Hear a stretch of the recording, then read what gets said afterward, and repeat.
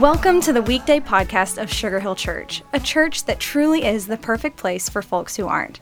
So whether you're exercising, driving, meditating, or just hanging out with us today, thanks. Let's join Pastor Chuck Allen for an encouraging message. Hi, everybody, and thanks so much for joining me on today's Weekday podcast. Today, I wanted us to talk about this really short piece of verses in Paul's letter to the church in Philippi, Philippians chapter 3. Beginning in verse 1, it says, "Whatever happens, my dear brothers and sisters, rejoice in the Lord. I never get tired of telling you these things, and I do it to safeguard your faith." Now, Paul gets off just right out of the gate, whatever happens, and there's no consolation prize. It's just whatever's going on here.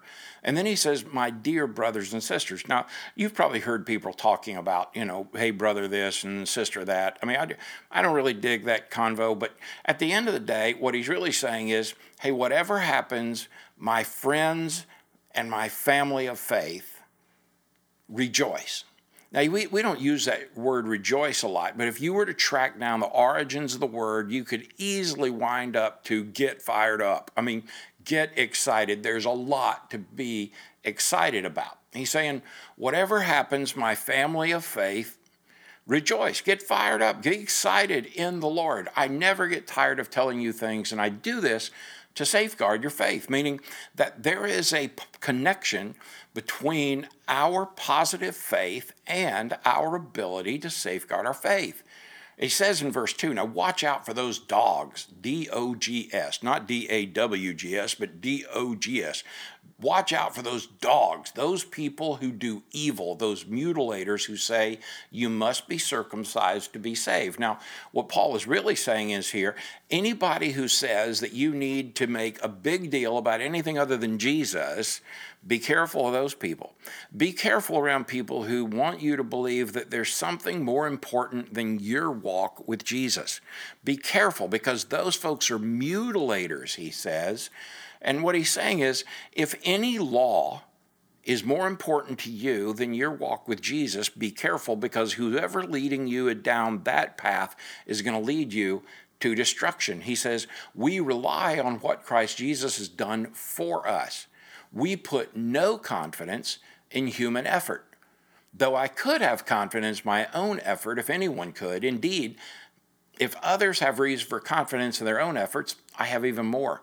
He goes on in verses 5 and 6, and he gives you all these different reasons why everybody should think, now this guy's got his spiritual junk together.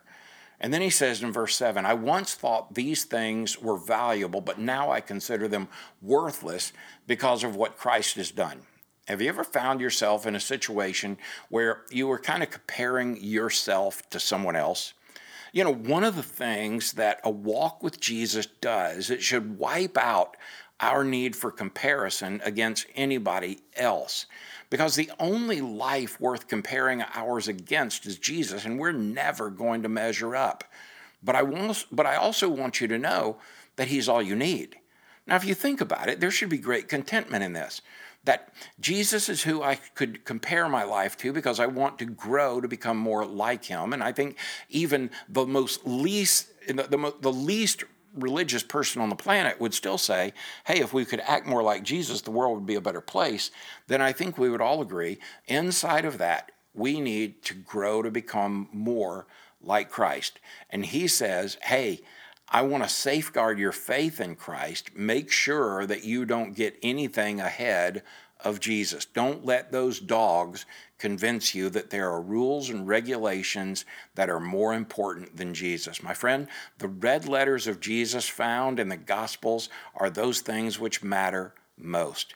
I trust today that you'll walk in Christ and trust him in what matters most. God bless you, my friend, and thanks so much for joining me on today's Weekday podcast. Thanks so much for joining us today for the Weekday podcast. We would love to see you at Sugar Hill Church for one of our gatherings each Sunday at 9:30 and 11, and we are always streaming live at live.sugarhill.church.